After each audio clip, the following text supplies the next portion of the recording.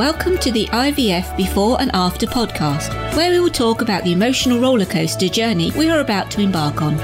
Tune in to a series of podcasts on stories and tips to help you feel you are not alone on your fertility or parenting journey. We will openly discuss success and failure. We will attempt to pick you up when you are down and celebrate when your head's in the clouds. Kay Dempsey is your host, who can't wait to get started finding your way through IVF and parenting journey. Hello and welcome back. Today I'm going to be speaking about vitamin D. I personally was always under the impression that vitamin D was to help regulate the amount of calcium and phosphate in your body, and for our bones and our teeth and our muscles. Plus, the lack of vitamin D can lead to bone deformities such as rickets in children, and also that you should be in the sun as early as March to October to give your body a boost of vitamin D. But little did I know that vitamin D plays a part in our fertility. I personally was tested privately for vitamin D to be told I was severely deficient to the extent I had no vitamin D in my body, and that this would hinder all or any chances of conception, either naturally or fertility assisted. I got this news after a full paid round of unsuccessful IVF. I was quite shocked by that the hospital or the clinic that I went to, they don't test you for vitamin D at all, when it does aid in the help of conception. So as I was saying then, from about late March to early February to the end of September, October, most people should be able to get all of our vitamin D that we need from the sunlight. The body creates vitamin D from direct sunlight onto the skin when it goes outdoors. But also remember then, from October and March, we don't get enough vitamin D from the sunlight. So maybe a vitamin D supplement may be what you would need. When I was investigating with the vitamin D, I found out that there's only a small number of foods. So these are the sources that include vitamin D, which are oily fish such as your salmon, sardines, herring and mackerel, along with red meat, liver, egg yolks and fortified foods such as were most of our fat spreads and some breakfast cereals. But do remember that in the UK that cow's milk is generally not a good source of vitamin D because it's not fortified, as it is in some other countries. So they do say to you, how much vitamin D do you actually need? So from my investigations, I found out that babies up to the age of 1 year need 8.5 to 10 micrograms of vitamin D a day. So a microgram is 1,000 times smaller than a milligram. Children from the age of 1 year and adults need 10 micrograms of vitamin D a day. This includes pregnant and breastfeeding women and people who are at risk of vitamin D deficiency. So they say that the advice for infants and young children, so the Department of Health recommends that breastfed babies from the birth to 1 year of age should be given a supplement containing 8.5 to 10 micrograms of vitamin D to make sure they get enough. Now please remember, this is my investigations. If you wish to give your child any supplements or yourself, you must do your investigations and speak to your own health visitor and GP. They say that formula-fed babies shouldn't be given a vitamin D supplement until they're having less than 500 millilitres, about a pint of infant formula a day, as infant formula is fortified with the vitamin D. Children aged 1 to 4 years should be given a daily supplement containing 10 micrograms of vitamin D. You can buy the vitamin D supplements or vitamin D drops containing at most pharmacies and supermarkets. So what's the advice for adults and children over 5? During the autumn and the winter, you need to get vitamin D from your diet because the sun isn't strong enough for the body to make the vitamin. But since it's difficult for people to get enough vitamin D from the food alone, everyone, including pregnant and breastfeeding women, should consider taking a daily supplement containing the 10 micrograms of the vitamin D during the autumn and winter. But there's people at risk of vitamin D deficiency, a bit like myself that I was. So these people just won't get enough vitamin D from sunlight at all because they have very little or no sunshine exposure. So for these people who aren't often outdoors, for example, if you're frail or housebound, are in an institution like a care home, or you usually wear clothes that cover up most of your skin when you're outdoors, you obviously need the 10 micrograms of vitamin D throughout the year. Also, people with dark skin from Africa, African, Caribbean and South Asia backgrounds may also not get enough vitamin D from the sunlight. They also should consider taking a daily supplement. But also remember what happens to you if you take too much vitamin D. Taking too much of the vitamin supplements over a long period of time can cause too much calcium to build up in your body, which is hyperglycemia. And this can weaken the bones and damage the kidneys and the heart. If you do choose to take a vitamin D supplement, do not take more than 100 micrograms of vitamin D a day, as it could be harmful. This applies to children and from age of 11 to 17, also applies to adults, includes pregnant and breastfeeding women and the elderly. Children aged 1 to 10 shouldn't have more than 50 micrograms a day, and infants under 12 months shouldn't have more than 25 micrograms a day. Some people have medical conditions that mean they may not be able to safely take as much. If in doubt, you should always consult your doctor. Your body doesn't make too much vitamin D from the sun exposure, especially if you live in the United Kingdom. But always do remember you still need to cover up and protect your skin if you're out in the sun for long periods to reduce the risk of skin damage and skin cancer. What most people may not know, however, is that a person's vitamin D status may affect their fertility. I was reading that some information from a Dr. Eric Wilderer, and they explained that vitamin D is the main form of vitamin D in the body. It is a form produced in the skin and it can be found in some foods and nutritional supplements. Giving yourself enough time in the sun, most of us can make up the vitamin D. However, many women do not get enough sun exposure to maintain a normal vitamin D throughout the year. And also the few foods that are naturally rich in vitamin D as well. But also other factors also affect the vitamin D status, and that is if you're overweight or have dark skin, you may be at risk of a vitamin D deficiency. So how again is vitamin D linked to fertility? Vitamin D has been linked to a variety of health benefits, and for women trying to conceive, it appears to be linked to better fertility as well as healthy pregnancy. Vitamin D and natural fertility, as well as success during fertility treatments, is somewhat always varied information.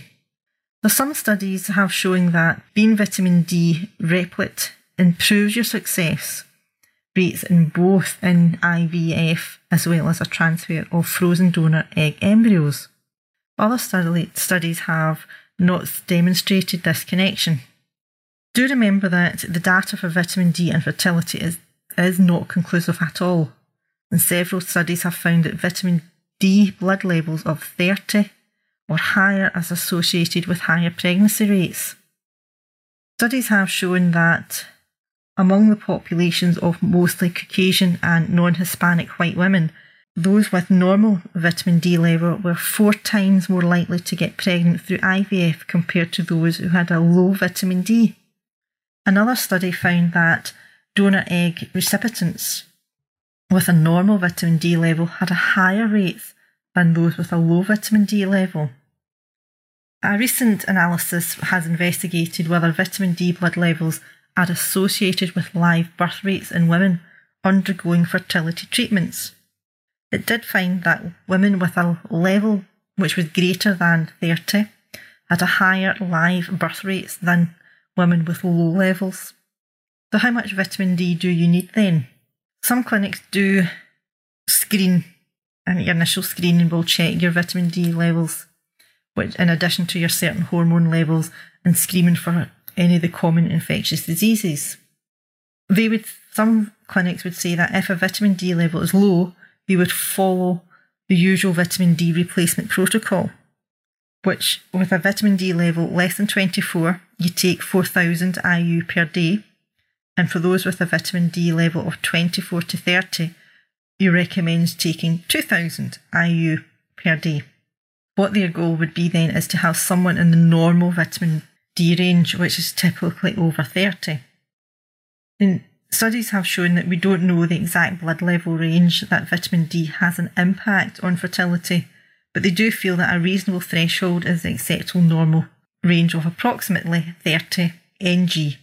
Once that goal is achieved, taking the 2,000 IU of vitamin D per day is appropriate to maintain a normal level. So is vitamin D also important during your pregnancy?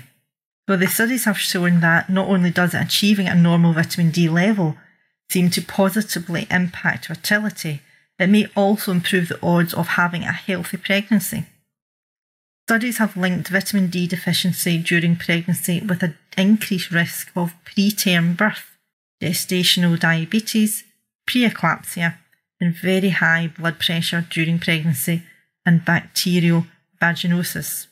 So continuing to take a vitamin D supplement once pregnant is good for both mum and the baby.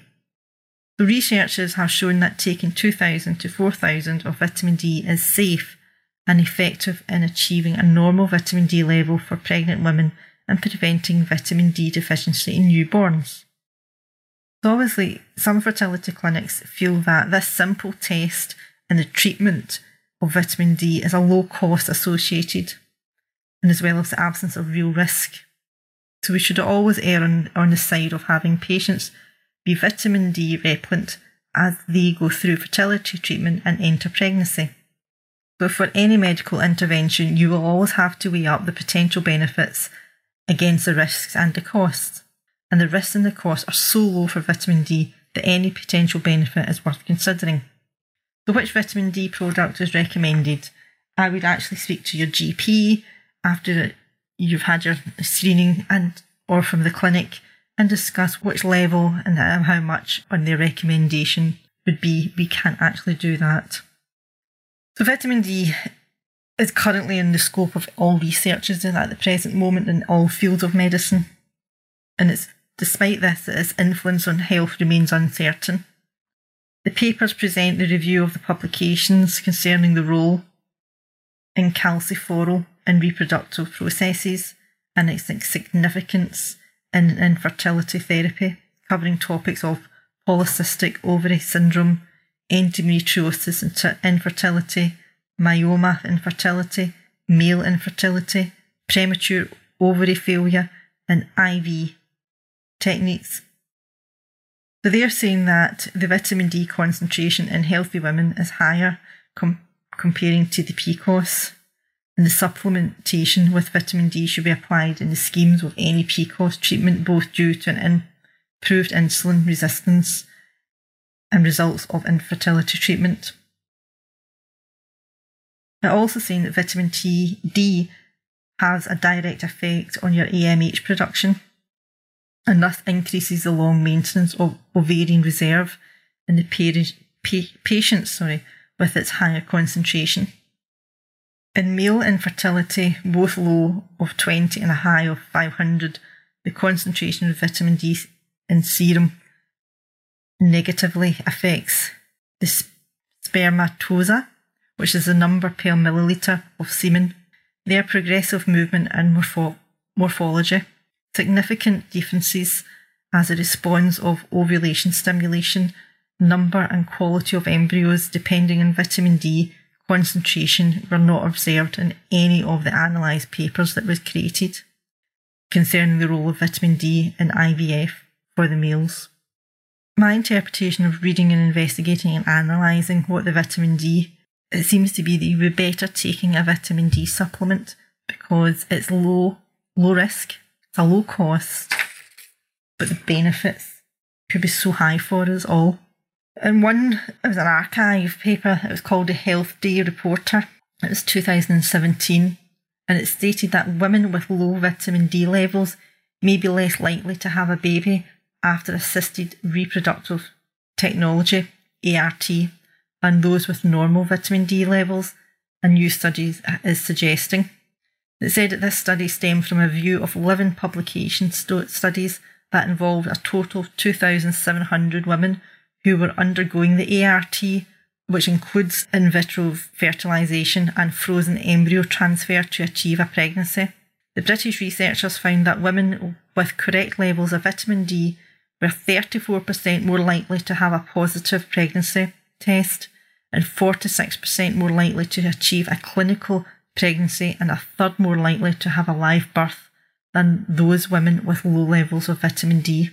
There has been no link between vitamin D levels and miscarriage, according to the studies, which was published in November 14 in the Journal of Human Reproduction. So I think all this vitamin D supplements would improve a woman's chances of having a baby.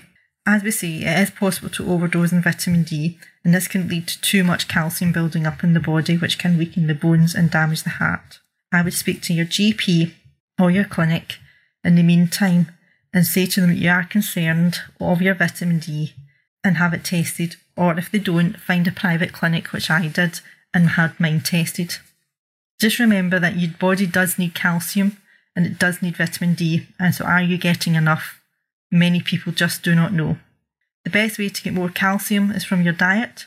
You probably already know that this is from dairy products such as milk, cheese and yogurt, which provide calcium. But there's other foods that are high in calcium, which include spinach, kale, okra, collards, soya bean, white beans.